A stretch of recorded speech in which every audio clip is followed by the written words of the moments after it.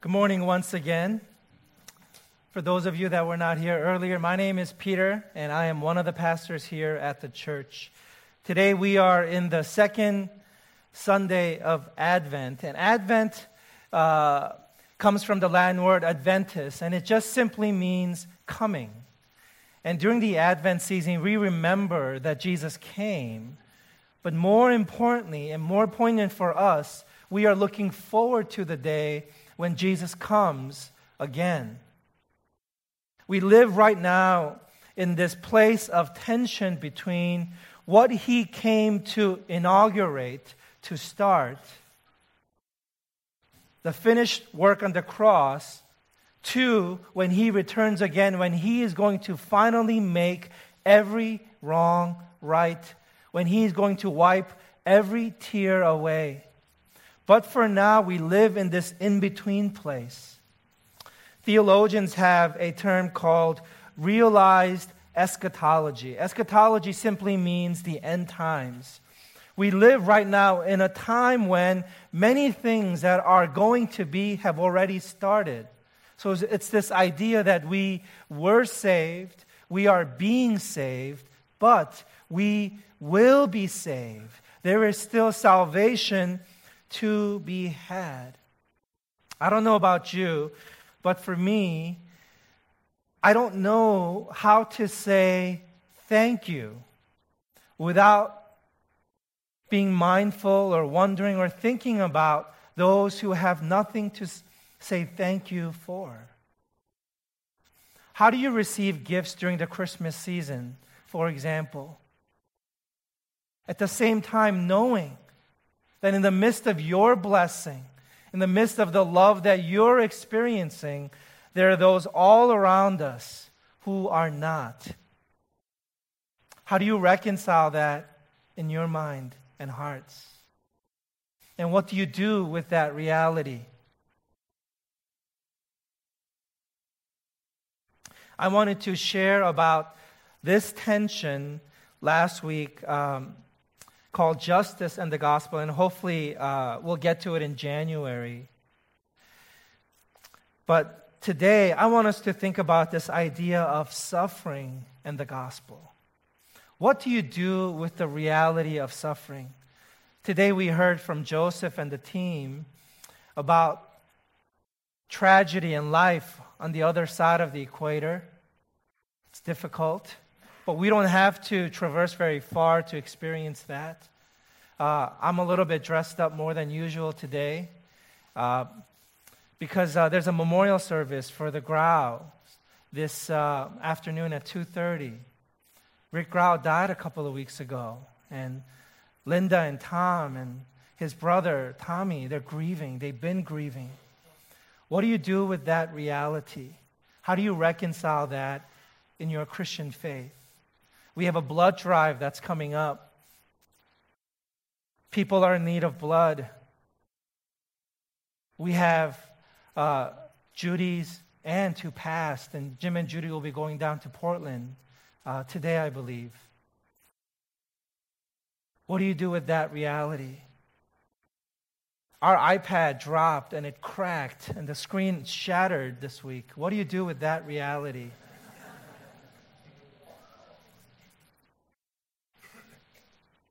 There is a lot of suffering in this world, and Christmas is a great time for me to remember that in the midst of giving and exchanging and receiving, there are those who are suffering. And this is an important topic for me as a Christian because I have come to see, and I think to really the detriment of the movement, that Christians do not know how to do suffering very well. And in the text that was read for us, we see an example of people who believe in God, who are beginning to put their trust in Christ, just struggling and dancing around this reality of suffering. Here is Martha. As soon as she meets him, Martha is the goody two-shoes, the one who keeps herself busy all the time. And she's just here blaming Jesus. There must be a word that means blaming and complaining and regretting and just shouting and unhappy all at the same time. And this is what Martha is doing. Lord, if you had been here. And Jesus just absorbs that. Right? But there she is pouring her heart out to him. And then there's these rituals. People are sort of in group as part of the tradition mourning. Their job was to mourn with Mary. And so they're sort of just aware of her and following her around everywhere. God knows if that's helpful. And then we have theology that's incomplete and filled with questions and doubt. Could not he who opened the eyes of the blind man also have kept this man from dying? There's this dance around suffering. And I, as a Christian, relate to these people. They don't know what to do with the reality of suffering, how to reconcile it with the reality of their faith in God. And I want to suggest to you today that you and I, we really don't know how to do suffering well. That it is difficult for us. That our faith often doesn't seem to work well in the midst of suffering. But I want to say to you that suffering is the greatest opportunity for God in our lives. That this period, this tension that we live in, this is God's most greatest opportunity to minister to us, to reveal himself as God, as Savior, as lover of our souls. And so suffering is not something that's wasted. But in the economy of God, there is what we'll talk about next week, something called redemption. That somehow we experience the goodness of God, not in spite of our suffering, but through our suffering. The call to Christian faith is the call through the valley of the shadow of death. Not around it, not over it, not the other way, but through it. Christ came in large part in order to suffer. That when he came to love us, his love looked like suffering. And Jesus came to show us how to suffer well. And for me as a preacher, to preach Christ is to preach Christ crucified. I preach a suffering Savior. Someone who bled, someone who was tortured, someone who was abandoned, someone whom Isaiah tells us you could not even look upon because of the suffering on his body. This is our Lord and Savior. And so suffering serves as the point of contact between me and God. And I want to suggest to you today that if you want to do your faith well, that if your faith in God is going to be contagious, something that's palatable and attractive to those around you, it is going to be because you know how to do suffering well. That you don't make light of suffering, that you don't dance around suffering, you don't try to solve suffering, but you know how to enter in and suffer well. Nicholas Walterstoff, he's a philosophy professor at Yale Divinity School. He's a Christian, and he lost a grown son in a mountain climbing accident, a sudden tragedy and loss. And he wrote a little book, which is the publication of his journal entries as he was going through his grieving process. The book reads as extremely raw and honest. And here's a quote from this book. To the why of suffering, we get no firm answer. Of course, some suffering is easily seen to be the result of our sin. War, assault, poverty amidst plenty, the hurtful word. And maybe some of it is chastisement, but not all. The meaning of the remainder is not told us. It eludes us. Our net meaning is too small. There is more to our suffering than our guilt. It is not possible to explain away all of the suffering in our world. There aren't enough human beings to blame. We live in a broken world, and the sum net meaning of suffering is not told us. We don't know why we suffer. So how do we suffer well as a Christian? How do we suffer well as a church? I have found that in my experience with churches, that most churches have a culture around suffering.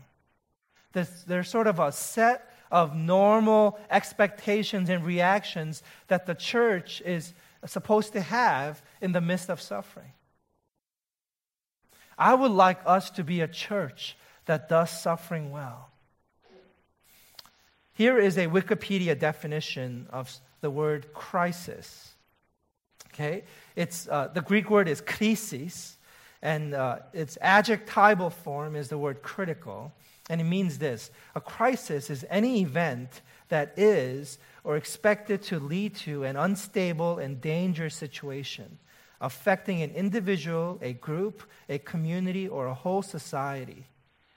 Crises are deemed to be negative changes in the security, economic, political, societal, or environmental affairs, especially when they occur abruptly, with little or no warning.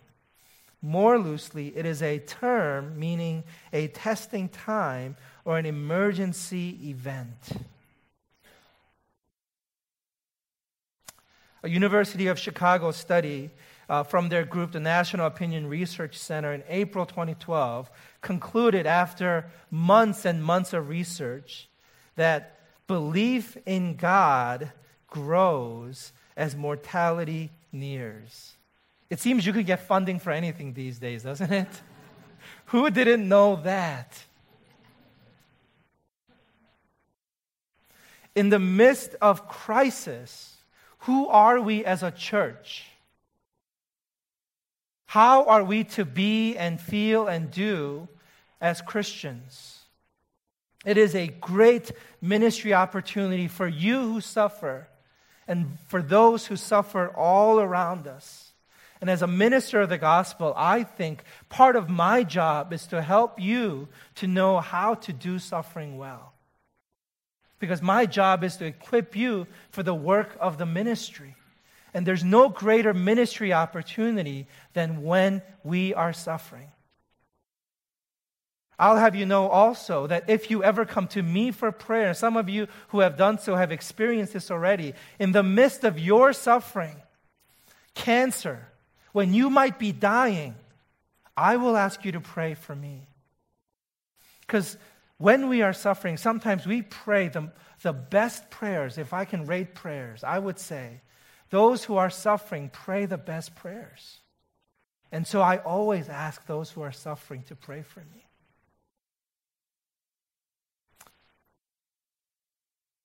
First, acknowledge suffering. Suffering is everywhere. It is all around us.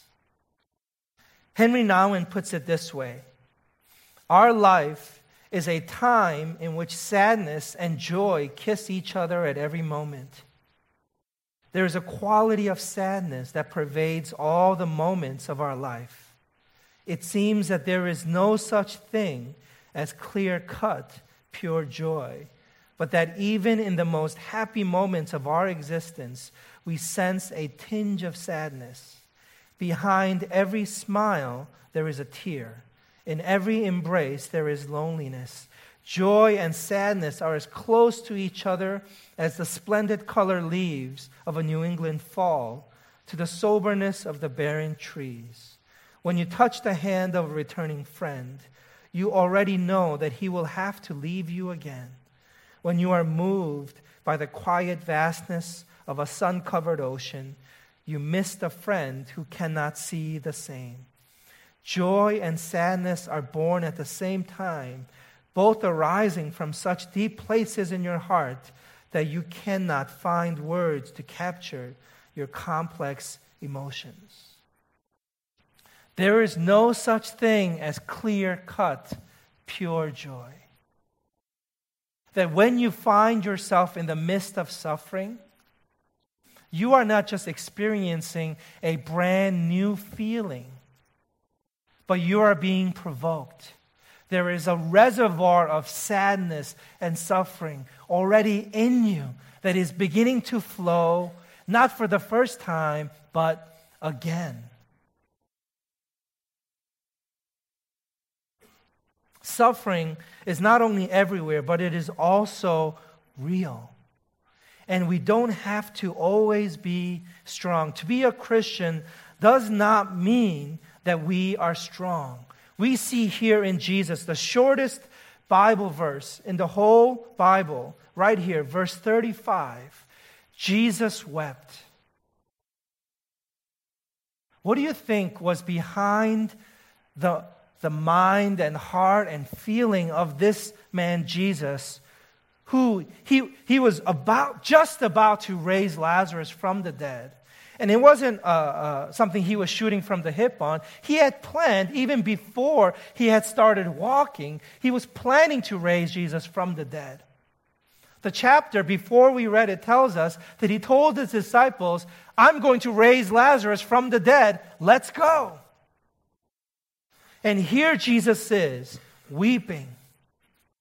Why the tears? He had the power not just to defeat death later, but to temporarily humiliate death right now. Why the tears? And then certainly if Jesus can cry, you and I are free to cry. Certainly our faith does not preclude our tears. When is the last time you allowed your faith to take you to deep places of grief, loss, and sadness? I heard a story once about these 4 Buddhist monks. They believe in reincarnation. And these 4 monks lost their master. He died, he passed away to cancer. And 3 of these monks were weeping bitterly. And then one of the monks, who was unable to go to this place, came to the monks and said, how can you be crying? Why are you weeping, knowing that our master is in a higher life form right now? And the 3 monks looked at each other, and then they looked at him, and one of them replied, because we're sad. Do you allow yourself to feel sad? Do you allow yourself to feel angry? To be angry at the reality and the fact of death?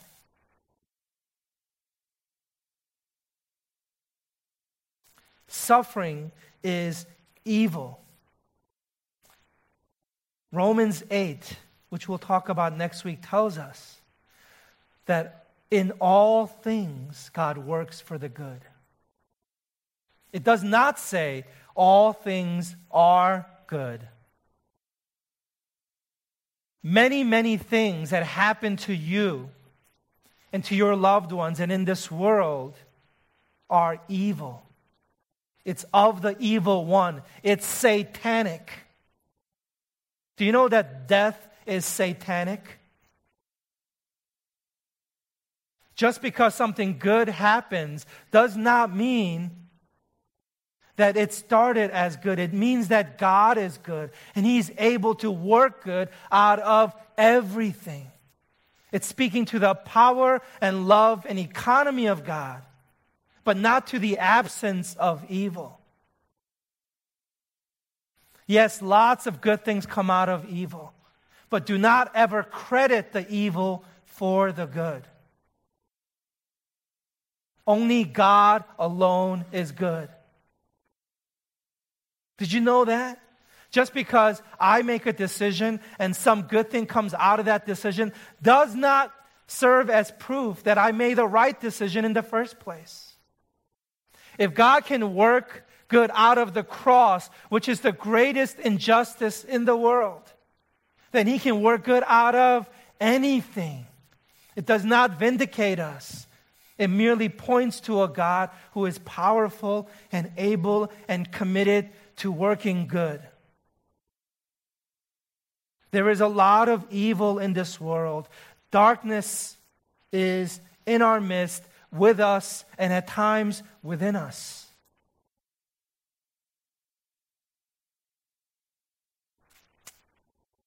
And so Jesus weeps in anger, in sadness. If you want to comfort those who are suffering, do not minimize their pain. Don't tell them you understand. Surely you don't. But simply sit on their mourning bench and ask with them, why do you allow us to suffer? I ask God, why do you allow suffering? And if God could give us words to explain, He would. But words cannot explain. And so He sends His Son, not just to Lazarus, but to us. And His Son, instead of giving us trite answers and explanations, what does He do? He dies. He suffers with us. For God so loved the world that He gave to us a suffering Son. Nicholas Walterstoff again. He's questioning God here. How is faith to endure, O God? When you allow all this scraping and tearing on us, you have allowed rivers of blood to flow, mountains of suffering to pile up, sobs to become humanity's song, all without lifting a finger that we could see. You have allowed bonds of love beyond number to be painfully snapped. You have not abandoned us. If you have not abandoned us, explain yourself. We strain to hear. But instead of hearing an answer, we catch sight of God Himself scraped and torn. Through our tears, we see the tears of God. There is also isolation in suffering. Some of you know already that I was a literature major, majoring in Shakespeare. And so I'm definitely making my living on that. One of my favorite books was a book called Heart of Darkness by Joseph Conrad. And my favorite line in that book reads as follows: "We live as we dream alone."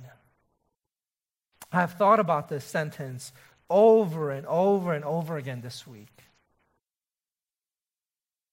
That I sleep right next to the one who loves me, my wife.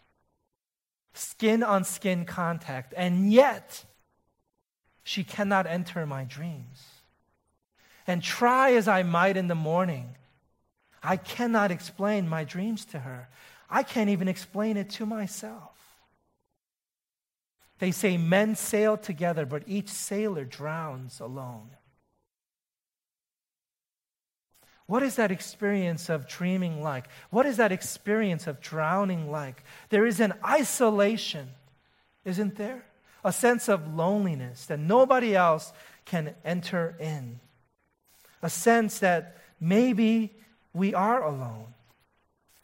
And I think we suffer as we dream, alone. That it is difficult for anybody else to understand my suffering. That try as I might, I cannot explain to you why I am hurting. And even if I were to perfectly articulate it, still, the years that these words fall on would fail to fully comprehend the meaning of these words. For these words are merely symbol, not my experience of suffering. Verse 32, I think, captures this most vividly. If you had been here, Do you understand this is the base question when it comes to suffering? God, where are you? Where have you been? Where were you? Why were you not here when I was suffering? When my child was dying? When my mother was ill? Where were you? There is built into suffering isolation. Not only isolation, but I think everyone's suffering is unique. Here in verse 31, we have the custom of people whose jobs it was to mourn. They had to cry on a dime. If they saw Mary weeping, they had to start weeping. If Mary was praying, they were to pray. They were supposed to mimic Mary's grief patterns. And yet Mary is still alone. You get a sense that they're still catching up to Mary. Mary's going from here to there. And they're wondering, oh, where is Mary? Oh, there she is. Let's go. They're not with her. They're at best trailing behind her. But look what Psalm 139 says. O Lord, you have examined my heart and know everything about me. You know when I sit down or stand up. You know my every thought when far away. You chart the path ahead of me and tell me where to stop and rest. Every moment you know where I am. You know what I am going to say even before I say it, Lord. I can never escape from your spirit. I can never get away from your presence. If I go up to heaven, you are there. If I go down to the place of the dead, you are there. If I ride the wings of the morning, if I dwell by the furthest oceans, even there your hand will guide me, and your strength will support me. I could ask the darkness to hide me and the light around me to become night. But even in darkness, I cannot hide from you. To you, the night shines bright as day. Darkness and light are both alike to you. You know what's the beautiful truth about this passage? God says here, through the psalmist, that He is always with us, even in our dreams. That I dream and live and suffer alone, but yet God is in my dreams. Scriptures tell us that He is the giver of dreams. And if God is with us, where is He? Where is God? And so I am left still searching for meaning in suffering.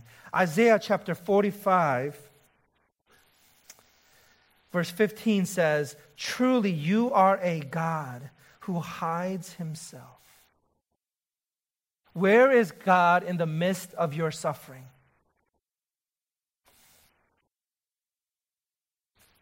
Excuse me.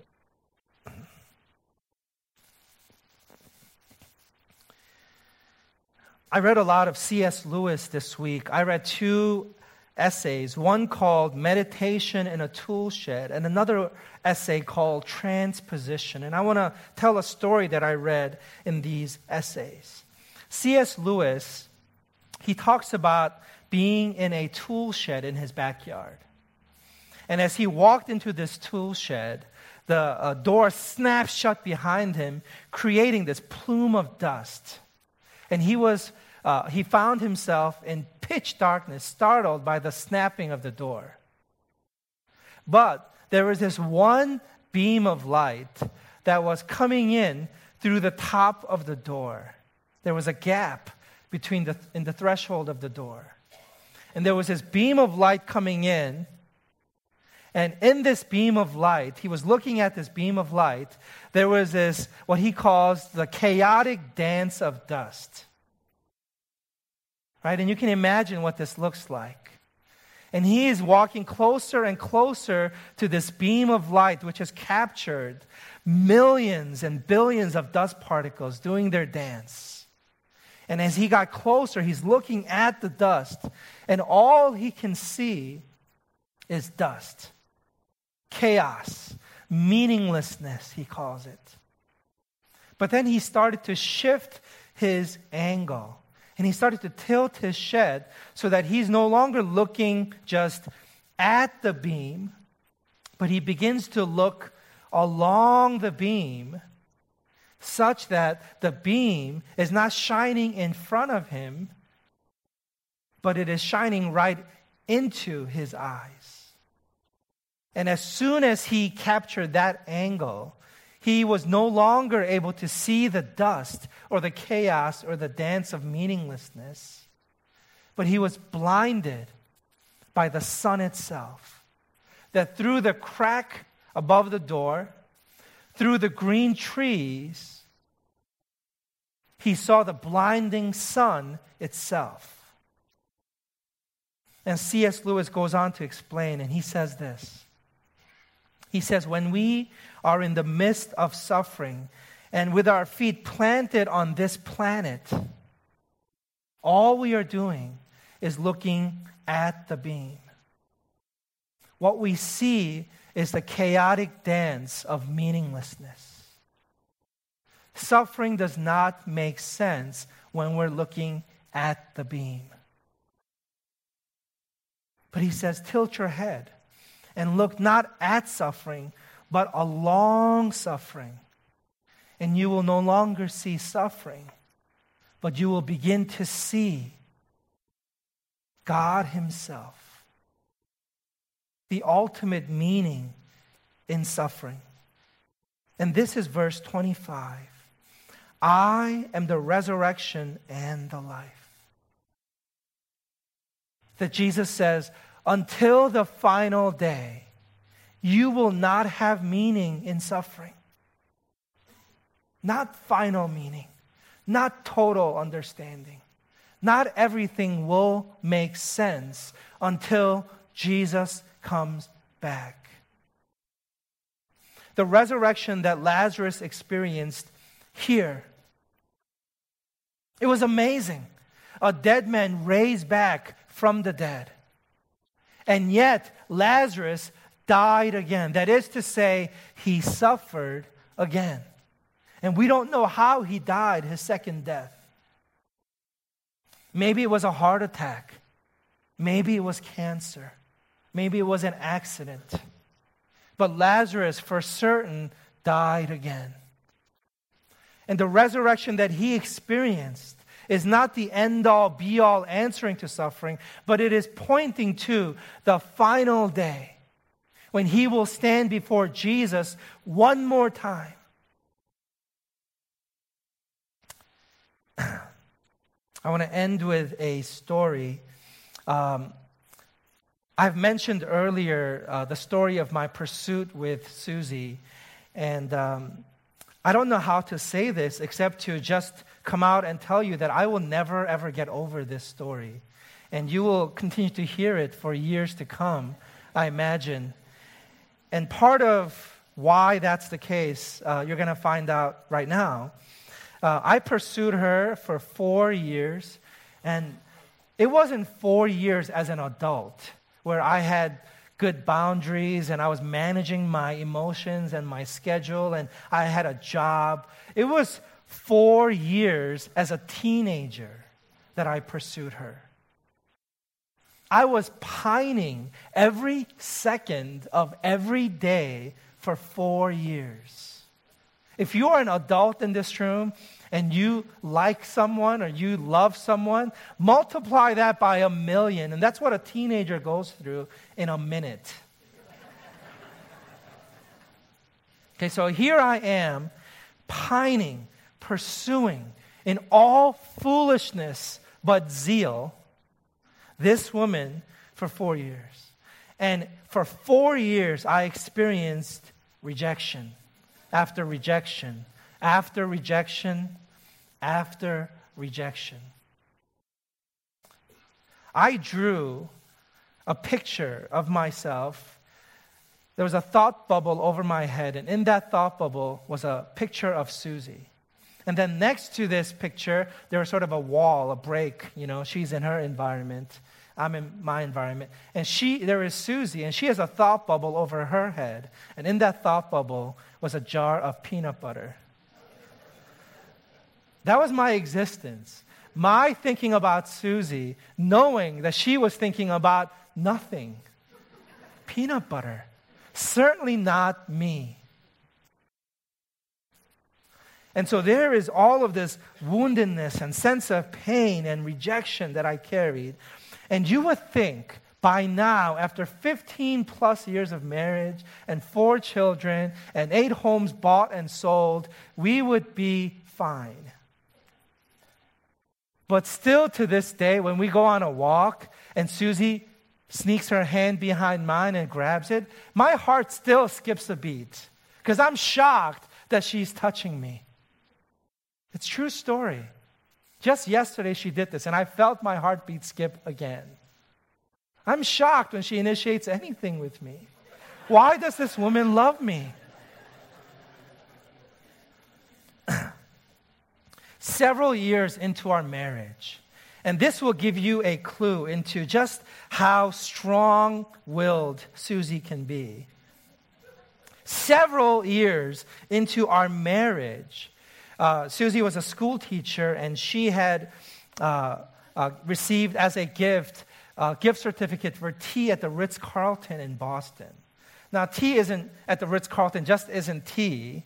But it is sandwiches and breads and jams and all, it's fancy things served on silver.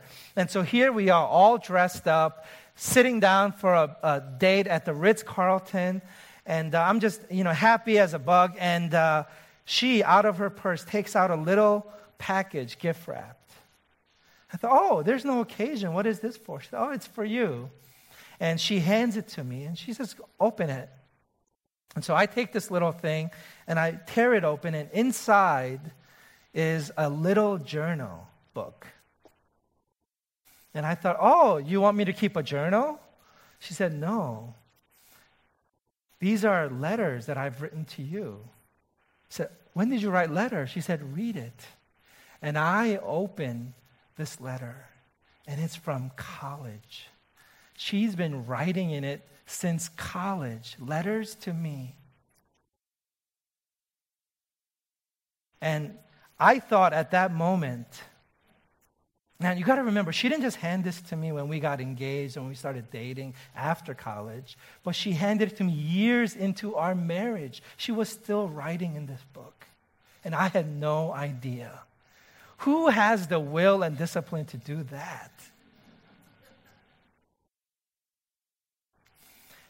And I started reading this book right in front of her, having tea at the Ritz-Carlton.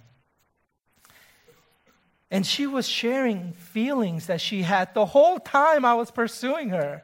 And I had not a single clue.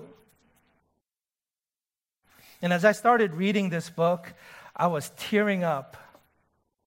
And all these years of rejection and pain that I had thought were all gone were still in there. And it started dissolving and melting. This reservoir of sadness had been tapped into and was being healed for the first time in years. That, to me, is a little clue into what it's going to be like for me to stand before Jesus on the final day. The book of Revelation talks about this little book called the Book of Life. That we are going to stand before our Maker, before the lover of our souls, before the one who shed his blood for us. And he's going to open this book. And until he opens that book and reads from it to us, our suffering will remain unresolved. But he will wipe every tear away. You understand that now we see things imperfectly, as in a poor mirror. But then we will see everything with perfect clarity. All that I know now is partial and incomplete. But then I will know everything completely, just as God knows me now. Until that final day, until he says, well done, good and faithful servant, enter into your rest.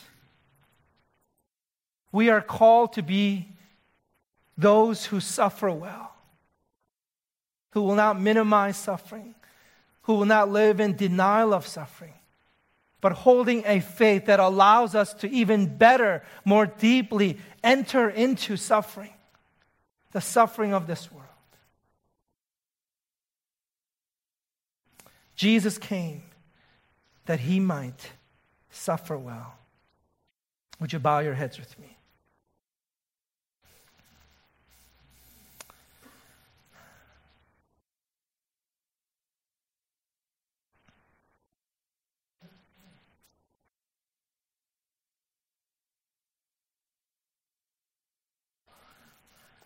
Lord, for now we live in these bodies, and in these bodies we are inhibited and limited and crippled and paralyzed.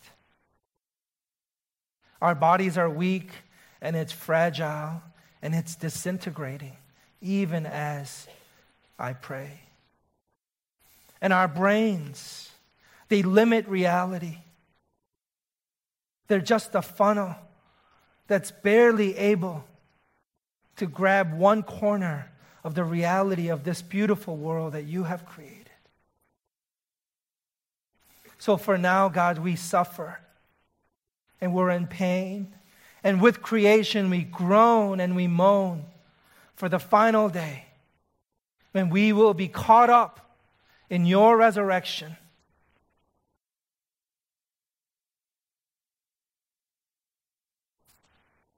But until that final day, Jesus, you have given us your Holy Spirit.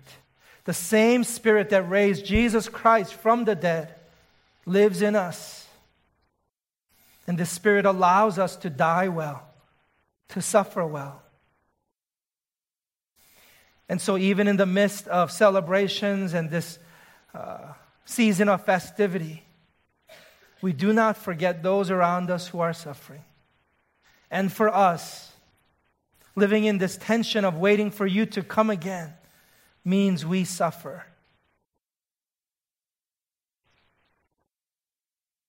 God, be with us and help us to be with those around us who are in pain. This we pray in Jesus' name. Amen.